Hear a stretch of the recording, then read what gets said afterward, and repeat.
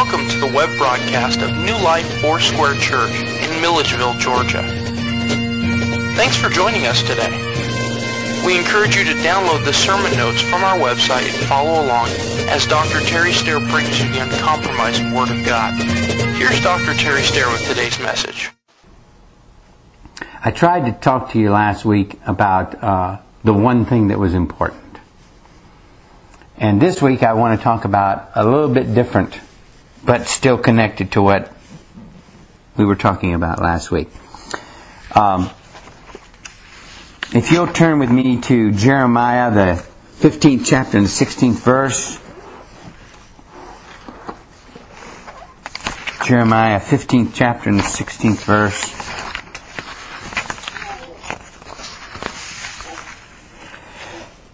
Father, we ask you to bless your word. And we ask that your word would come alive in us. Otherwise, Lord, it's just words on paper. We do not need the logos, the words on paper, Lord, but we need the rhema, the word that is alive. We pray, Lord Jesus, you will release your rhema into us. In Jesus' name. It says, your words were found and I ate them. And your words became for me a joy and a delight of my heart. For I have been called by your name, O Lord God of hosts. One day a young man came to a pastor and he said to the pastor, Pastor, I'm not getting fed here anymore, so I'm looking for another church. And the pastor looked at him and said, well, I just want you to think about something for a minute. What would happen if you came to your mother and you told your mother, who had provided good meals, 3 or 4 good meals a day, and made sure that there was enough food in the house for you, and you told your mother, Mother, I'm just not going to eat here anymore because I'm not getting fed. He said, your mother would look at you and said, the only reason you're not getting fed is because you don't come to the table and you don't put any food in your mouth. You're wanting me to feed you like I did when you were a baby. And because I don't feed you like a baby anymore, and I expect you to sit at the table and feed yourself, that's why you're not getting fed. There's no scripture that tells us that the church is supposed to feed us. There's no scripture that tells us that we're supposed to go to church to get our spiritual nourishment. Even though we've come to believe that that is part of our religious life. It's part of our worship and practice. But in reality, all the scriptures point to the fact that we're supposed to be men and women who feed ourselves. Who grow up and mature. In fact, the only people that we know of that are still being fed by anyone else are either those that are infants and unable to feed themselves, or those that are sick and elderly that can't feed themselves. But those that are in between are supposed to take care of feeding themselves. And so if we do not grow and we do not mature, it isn't anybody else's fault but our own. One of the saddest things that I had to realize, and of course it didn't happen to me until I was about 30 years old when I finally came to realize this. But at about 30, I realized and woke up to the fact that I was not that important. You know, for some people, they think that they're the cog that holds the whole world together. Now, I'm not meaning that God doesn't love us, and I'm not meaning that we're not unique and special. I'm not talking about that. But I'm meaning this, that if you stop and think about your life, and the things that you do, and the things that that you actually function in throughout your day, all week long, 80% of that, anybody in the whole world can do. You're not that special. Anybody can do that. And there's 15% of what you do that it might be unique and it might be special, but other people could be trained to do it. You could actually teach them how to do it. So that means that in reality there's only 5% of what you do in life that is unique to you, that only you can do. Only 5% that no one else can do for you. Some of those things are these. Only you can be the husband or wife to the person that you're married to. Nobody else can do that. And nobody else can be trained to do that. So that's one of the 5% things. Only you can parent your children. Nobody else can parent them. Only you can be involved primarily in the growth of your spiritual life. Do you know that people have gone to church all of their lives and never grown at all? Because they were expecting somebody else to feed them. They were expecting somebody else to help them to grow. And so when it all boils down to it, right at the very bottom, the spiritual growth that you will receive is determined by you. You decide. As Brother Larry and I were speaking this morning before church, whether or not a person opens their heart and allows those things to change them, it's up to them. All the Billy Grahams in the world can't open a heart. It's up to you to open the heart. It's up to you to seek that change.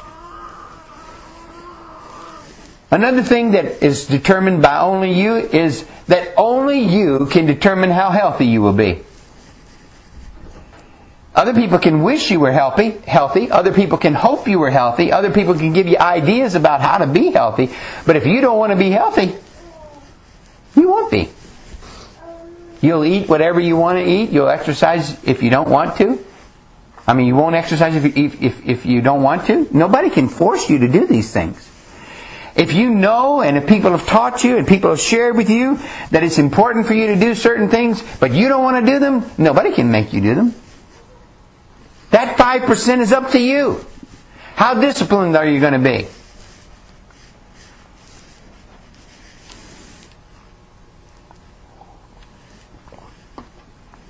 Why is it that the most important thing in our life, which is our faith in God, we're the least disciplined? Why is that? Because it's left up to us. When we sat here last Sunday and talked in the night's meeting, we talked about some of the issues of knighthood, and somebody made that statement. And they said, well, you know, I don't feel like there's enough being done to help me. And I took that into consideration. I heard what was said, but I said to that individual, I said, do you realize that in reality, it all boils down to your dedication, not to anyone else's?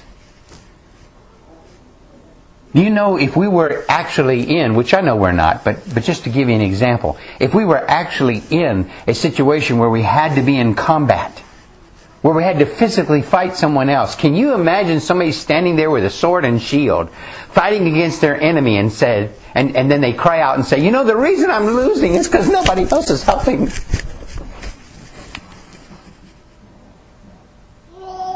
When you're in the middle of the battle fighting, and you got your sword and you got your shield, there ain't nobody else that can hold that sword for you. There ain't nobody else can hold that shield for you. If you do not do the fighting yourself and you lose, it's your fault. Can't blame nobody else. Nobody's helping me. And yet, the most important thing in our life, which is our faith in God and our spiritual lives, which comfort us and encourage us through all kinds of difficulties in life, and we let that be the thing that we pay the least attention to. It's no wonder that we're not strong. It's no wonder we're not victorious. It's no wonder we're not able to win. Now, the thing that we do need, and this is what the person was talking about, is we need coaching. We use the word discipleship today, but that's a biblical word, but really in the year 2008, the word that has kind of become accepted and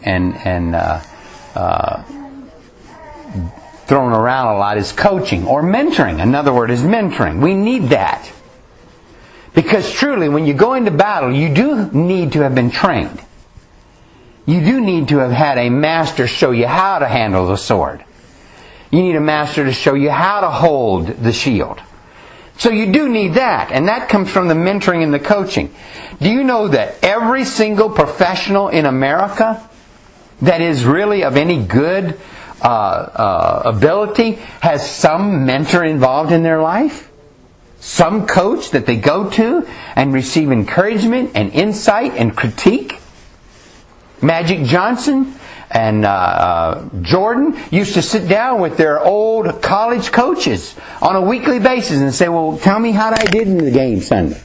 You know, these are the people that are making millions of dollars, have all these contracts, and they're the best at what they do. And they still sit down and need a coach? Sure, that's why they are the best. Because they take coaching.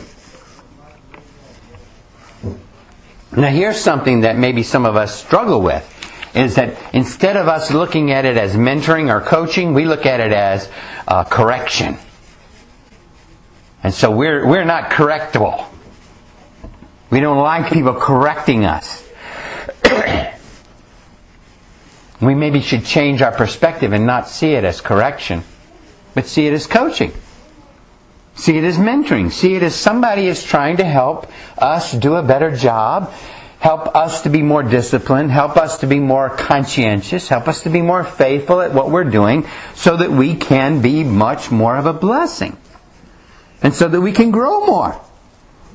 And I think we all need that. I don't think there's anybody that doesn't need some coaching now and then.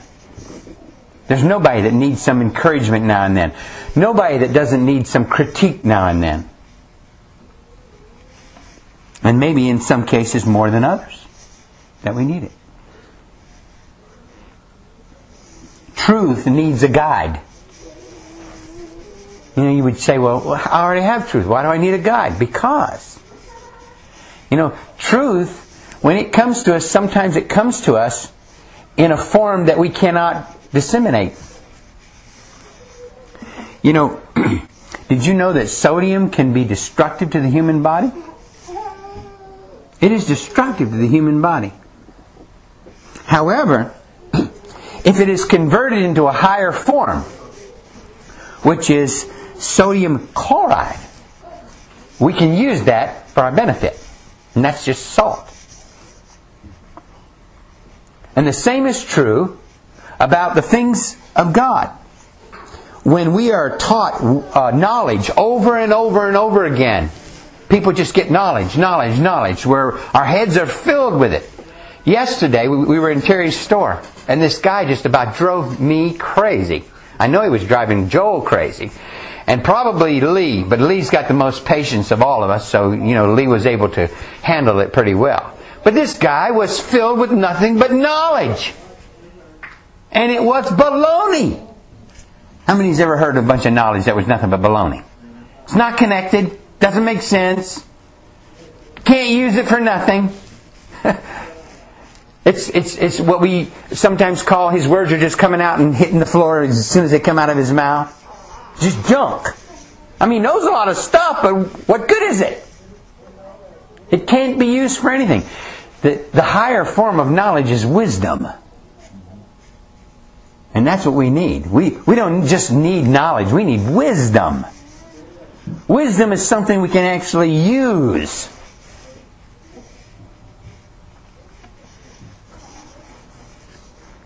What helps us to convert the knowledge into wisdom is the Holy Spirit.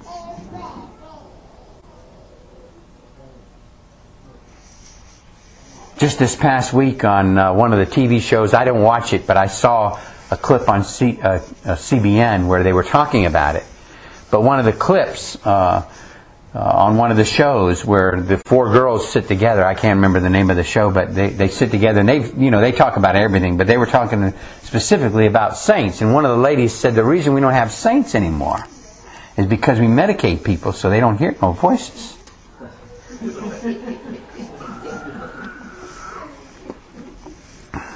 Now that sounds funny and we're laughing. But it is kind of hard to talk to the Holy Spirit when people think if you do it, you're crazy. You know, you go into work tomorrow and just tell them, you know what, the Lord told me something, and see how they look at you. Just walk in there and tell them, you know, as I was driving here, God was speaking to me, and they're going to go, huh? You said, who was what? So I recognize that, you know, there's not a great environment for people that are open to hearing the Lord. But listen, if we do not have the Lord guiding us, I think we're in bad shape. If the Lord doesn't speak to us, we're in bad shape. Do you realize, just looking back over 2007, and I don't want to make you feel bad or anything, but you probably should take account of this. How many decisions did you make without asking God? You just did them. Now, when they don't turn out wrong, you can't blame God for that, can you? When it doesn't, you know, it doesn't come out the way you thought it would, you can't go back and say, well, Lord, why didn't you fix this for me? He's probably going to say, well, you didn't ask me. You didn't consult me. So we do need a guide. This might be a good time to tell you about the two pains there are in life. How many knows what the two pains are in life? I read this the other night, and it really was a blessing to me. There are two pains in life. One is discipline, and the other one's regret. Discipline and regret. The one pays on the front end, and the other pays on the back end. You know, pay me now or pay me later. Everybody in this room is going to get old. If you live long enough, that's guaranteed. You're going to be an old person. You do not want to be sitting there regretting things that you should have done and things that you didn't do and things that you wish you had done. That's a terrible pain. But that's the way some people's lives are. Their lives are nothing but regret because they were not disciplined. The way you prevent regret is you become a disciplined person. And I tell you what, if I asked you right here this morning, how many of you know you're not disciplined, I know everybody's hands would go up. So there's a lot of room for us to change our discipline. Where does it begin? It begins by becoming disciplined about spiritual matters. If you cannot handle spiritual matters and be disciplined to do that, then all the other things are just not that serious. That's what I told you last week, is that there's one thing that is important, and that is to spend time with God. I hope that all this week, you set aside a time, and at least for 30 minutes to an hour. Debbie's got a book, Debbie, she can spend 2 hours with the Lord, and it just not even a problem. But there are sometimes when she's just got to get going. She's got to go do something, and she's got to get on track. But she's not going to give up her time with the Lord. So she's got a little devotion that says 15 minutes. She's at least going to get that 15 minutes in there. So you can learn to be disciplined if you want to. You need to think about this the same way that you think about food. How many in here would imagine? Just tell me. Is there anybody that would imagine that you really would think that you just go a whole week without nothing to eat? I don't need nothing to eat. I'll just go the whole week, not eat anything. Well, maybe that's not that serious. So what about this? I'll go the whole week without any water. Just go the whole week without no water. Well, what about this? I'm just not going to breathe for a whole week.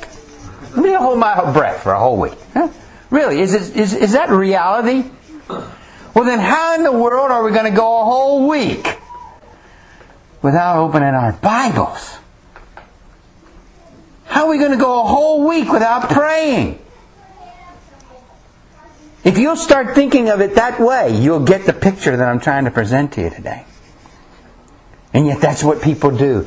They say they love Jesus, as Larry and I were talking today. They say Jesus is Lord of their life, but they don't talk to Him a whole week. How can He be the Lord when you don't even communicate with Him? It's not possible. That's how come there's so much weakness in the church, because we have tried to do it without Him. We try to do it without the guide of the Lord, without the guide of the Holy Spirit. And as I was saying earlier, that all of us need a coach. Somebody might say, well, there's nobody that really wants to spend time with me. And there's nobody that I like spending time with, so I really don't have a coach. You have 37.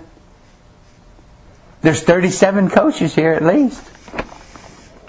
I think that's how many authors there were. Maybe more. And they're all dying to spend time with you.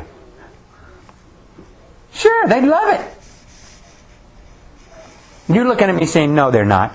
They're not. They don't care anything about me. Look at Hebrews with me. Let's see if they care about us. In the book of Hebrews,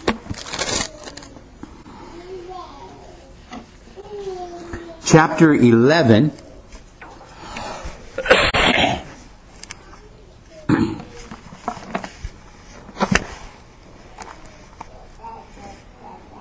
I'm going to read from verse 30.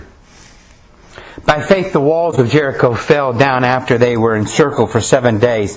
By faith the harlot Rahab did not perish with those who did not believe when she received the spies with peace. And what more shall I say, for the time would fail me to tell of Gideon and Barak and Samson and Jephthah, and also of David and Samuel and the prophets, who through faith subdued kingdoms, worked righteousness, obtained promises, stopped the mouth of lions, quenched the violence of fire, escaped the edge of the sword, out of weakness were made strong, became valiant in battle, turned to flight the armies of the aliens. Women received their dead raised to life again. Others were tortured, not accepting deliverance, that they might obtain a better resurrection. Still others had trials of mocking and scourging, yes, and of chains and imprisonment. They were stoned, they were sawn in two, they were tempted, were slain with a sword.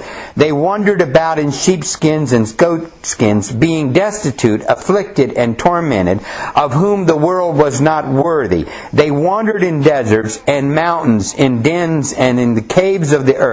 And all these, having obtained a good testimony through faith, did not receive the promise. They did not receive the promise? That's what it says. They did not receive the promise. God having provided something better for us. Something better for us. They did not receive the promise. God provided something better for us. Y'all getting it? That they should not be made perfect apart from us. Krista, do you have it in the message? Read that last part at the very end of that. Not one of these people, even though their lives of faith were exemplary, got their hands on what was promised. God had a better plan for us, that their faith and our faith would come together to make one completed whole, their lives of faith not complete apart from ours. If you do not let them mentor you, they are incomplete. If you don't let them share with you what their lives were and what they learned, they'll be incomplete. They're made complete by being able to pour into you what they received. And they do that by you studying the Word. It says in this same scripture a little bit earlier that Abel, even though he is dead, still speaks. Every one of these people are with the Lord. They're in glory, but they're incomplete unless they can speak into your life. Unless they can share something with you from their life. And if you can't learn something from these kind of people, who can you learn from? You say, well, I don't know who any good Christians are. There's a whole book full of them. I don't know anybody that's been through what I have. Have anybody in here ever been in the lion's den? We've felt like we have, maybe. Hey, the next time you feel like the devil's chewing on you, go talk to Daniel. Ask him about it. Sit down and let Daniel share some insights with you.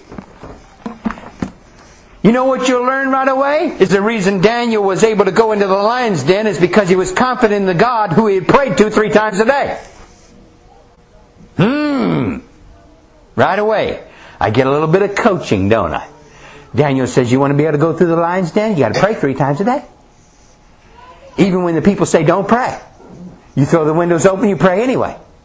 Do you know what the kids are learning in there tonight? Or today? Daniel in the lion's den. Why are they learning that? Because, look, go back to Sunday school. You're sitting in Sunday school and you hear that. Daniel in the lion's den. You go, what in the world? What does this mean to me? I don't ever go to a lion's den. Wasn't trying to teach you that. I was trying to teach you to pray. Trying to teach you to keep communicating with God. Because someday you're going to be in a situation that's going to seem like a lion's den. And you're going to need an angel to come and shut that lion's mouth. That's what happened to Daniel. Daniel was able to go into the lion's den because he knew that when he goes in there, the God who he had just talked to a few minutes ago was going to take care of it. You don't have to worry about it. He had assurance from the Lord. That Lord, you heard them, Lord. They said, I can't pray. The Lord said, no, don't worry about it. I'll be there with you, Daniel. Wherever you go, I go. Remember when Moses had upset God, and God said, you just take the people, you go. I'm not going with you. What did Moses say? He said, you don't go, I ain't going. I'm not going. Where do you go without God?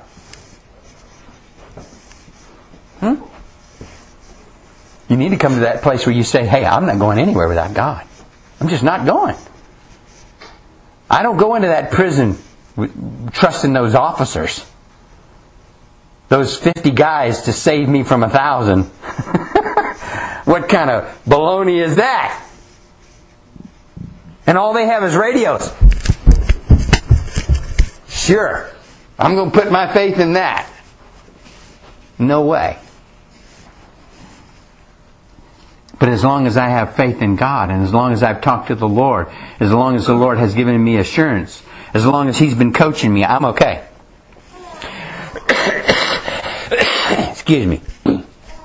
God has given us traveling companions. That's who these people are in the Scriptures. They're the companions who travel with us in life. Don't look at them as just Bible scriptures and just things that you read once in a while. Start looking at them as companions who are sitting up there in the stands of heaven, and they're looking down on you. Look at verse 12. Chapter 12 here. It says, therefore, since we are surrounded by so great a cloud of witnesses. Do you ever look at it that way? They're all looking down at you and saying, what are you doing? What are you doing? What's happening down there right now? What's going on with you? Somebody said, well, I'd like to do more outreach. What's stopping you? I'd like to do this. I'd like to do that. Well, what's stopping you? I want to bring people to the Lord. Well, what's stopping you? I want to sing for God. Well, what's stopping you? You know, that 5% that only you can do, what's stopping you? You waiting for somebody else to spoon feed you? Or are you going to grow up and be like the men in the Bible, the women in the Bible, who talked to God and asked God, what should I do? And when God gave them a word, they obeyed. They did it. The Scriptures is filled with men and women who travel with us right now, who speak to us right now. Every single time that we pick up the Scripture, they speak to us. Have you ever had a day or been doing something and the Holy Spirit would break into that situation and speak to you right there, right then, and tell you something about that situation? That is when you know you're walking with God. When the Holy Spirit, you're just walking along minding your own business. But because you've talked to the Lord and because you've asked Him for help, all of a sudden He comes in and He just interferes. Not really. He's not really interfering because He's a guide. When He does that, that's encouraging. That's encouraging because you know you're right where the Lord wants you to be.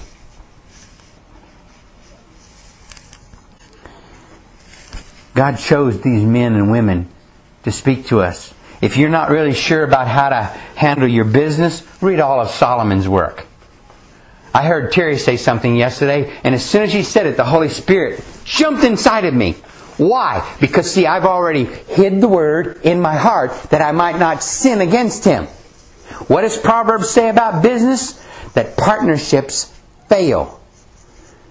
Terry said, in joking to Ryan, he said, I'm looking for a partner. And my spirit went, oh, God, don't do that. Why? Because I hid the Word in my heart. When you hide God's Word in your heart and you get ready to make a mistake, He'll scream at you, don't do that! But if you've never hidden the Word in your heart, how can He bring something back to your memory you never studied? How can He remind you of something you don't know? You'd think He was intruding then. What are you trying to tell me what to do, God? But if you've already studied it, you want to know how to run a business? Go read Proverbs and Ecclesiastes. Solomon will tell you about business. He'll tell you how to work business. You want to know how to be an educator? Nikki wants to be a teacher somewhere, someday. Study the life of Paul. He's the best educator in Scripture. That man talks about education from one side to the other. In the I think it's Parakalite or Parasalite. I can never say those Greek words because I'm not Greek. But he talks about the tutor, the mentor. You know, the Greeks would give their children to a mentor. Goes back to Odysseus. You know, when Odysseus left and went to Troy, he left his son with an old man whose name was Mentor. And so we get the word mentor from that. They would give their children to a mentor. The mentor would never bring their children back until the mentor was confident that the child had learned everything that the father wanted him to learn. When the mentor was confident, he would present the son to the father. The father then would look to see if he saw himself in his son. That mentor was to teach him to become like his dad. And if the father looked at him and he did not see himself in him, he would say, he's not my son. He's not my son. Get him out of here. I don't know who he is. And Paul said the Word was given to us to teach us to be like the Father, so that one day when we are presented to Him, He will see Himself in us. Paul taught us that. You might have read the whole Bible and never even heard that before. But that's right there in the Scripture. Paul said that's what the law is for. It's to teach us to become like our Father. The Word does that. And when we are finally presented to the Father, we see, or He sees Himself in us. And who does He really see, huh? Jesus.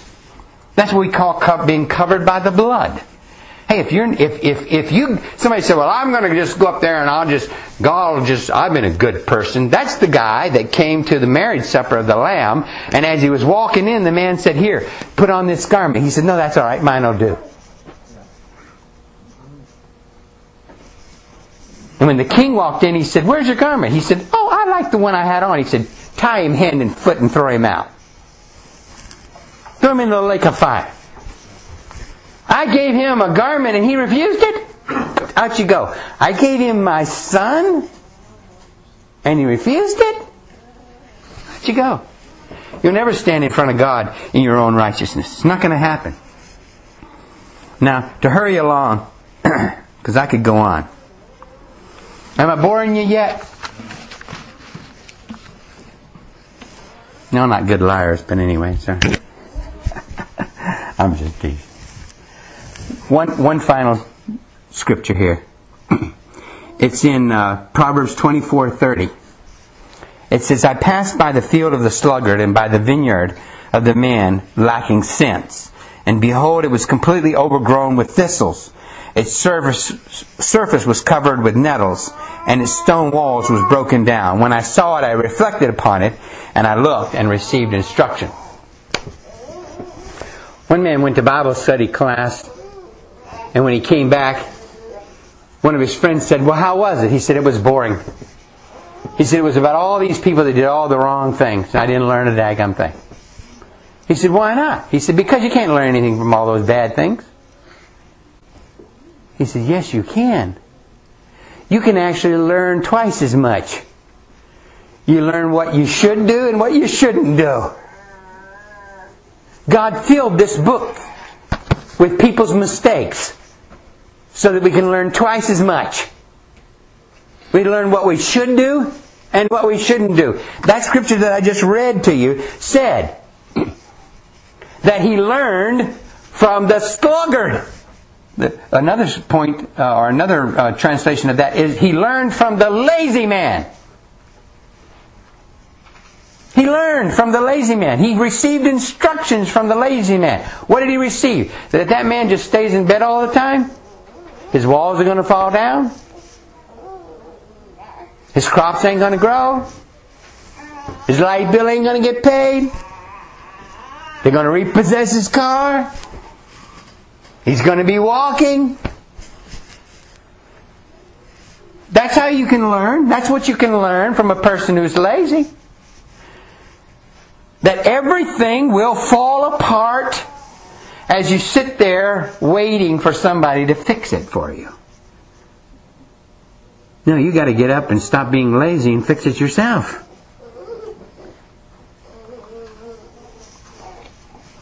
It's not in the book. But this saying has always been around in Christian circles through thousands of years. God helps those who help themselves. It's not in the book. But the thought is there. God is not going to help somebody who just sits there and says, well, whenever God's ready to help me, He'll help me. No, He's not. He's giving you some abilities yourself. That 5%, that's your responsibility. Jack Hayford walked into the church one day and he had seen this man sitting in the church every day for a month. And he walked over to him and he said, brother, he said, I'm encouraged that you come to church every day. And I'm assuming that you come to pray. And he said, yes, sir, I've been coming to pray. He said, well, thank God. He said, what you praying for? He said, I'm praying for a job. He said, well, thank the Lord. He said, have you had one? Have you found one? He said, no, not yet. He said, how many applications you put in? None. He said, have you talked to anybody? No. He said, well, what have you been doing? He said, I've been coming here and praying. Jack Hayford looked at him and said, son, what do you want God to do? Drop the job out of the ceiling? It's not going to happen. You can sit here in this church till kingdom come and you're not going to get a job. You got to go out and knock on some doors. Put some applications in somewhere.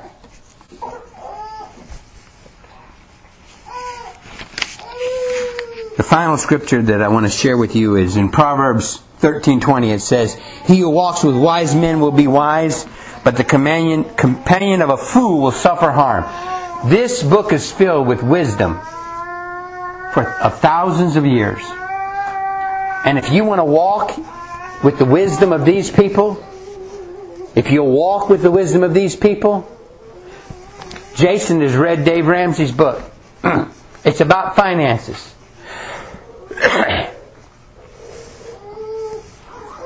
Is it or is it not true that Dave Ramsey, because of the wisdom that God's given him about finances, is able to take a scripture out of here that people maybe never even knew had anything to do with finances and bring it into a clear wisdom? Isn't it true? Why? Because he walks with the wise men. When he walks with wise men, Dave Ramsey spends time in the Word asking God to reveal to me financial insights from your Word. When you spend time with wise men, you become wise. When you spend time with fools, you suffer harm. So I challenge you today, the second Sunday in the year, to get your Bible out on Monday and start spending time with some wise people. Spend some time in prayer. Somebody came up to me last Monday night and said, you talk a lot about prayer, but, I just pray about this and that and the other, and I really don't remember what I ever pray about. I said, that's not a good idea. That's not wise. You need to write down some kind of list, some kind of guideline, something that you want to pray for. He said, well, isn't it wrong to keep praying over and over? That's repetitious. No, I don't come to God and say, God, when are you going to do it? That's not how you do it. You just come to the Lord and say, Lord, you remember that I've been asking you for this particular thing, and I just want to bring it to you and lay it before you again. One of the things that happens when you lay it before God is that you're not worried about it no more. You've given it to the Lord, and you just, not only are you bringing it back to Him, but you're also reminding yourself that I've given that to God. I've given that to God. The second thing that can happen when you do that is that when God answers the prayer, you can write beside it, answered. I think all of us need to have some kind of way to go back and show that God has answered some of my prayers. I was going through my list the other day, and as I'm praying, I'm a human being, so I got in a little bit of a hurry. So I'm praying through my list kind of quickly, and I said, and here's what it said. And Lord, help Nikki to have a safe delivery with Claire Ann. And I said, that's already been answered. It's okay to do that. But you see, when you write your prayers out, and then you write that they're answered, you have something to remember that God has done.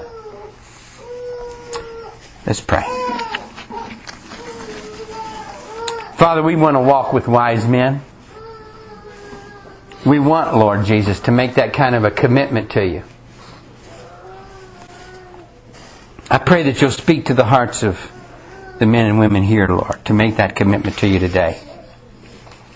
Father, to begin to find that place of feeding, that place of spiritual discipline, where they will walk with you on a daily and regular basis. Father, we're not just asking you to do something, we're asking that we will make a commitment to you to do something, to change our way of living,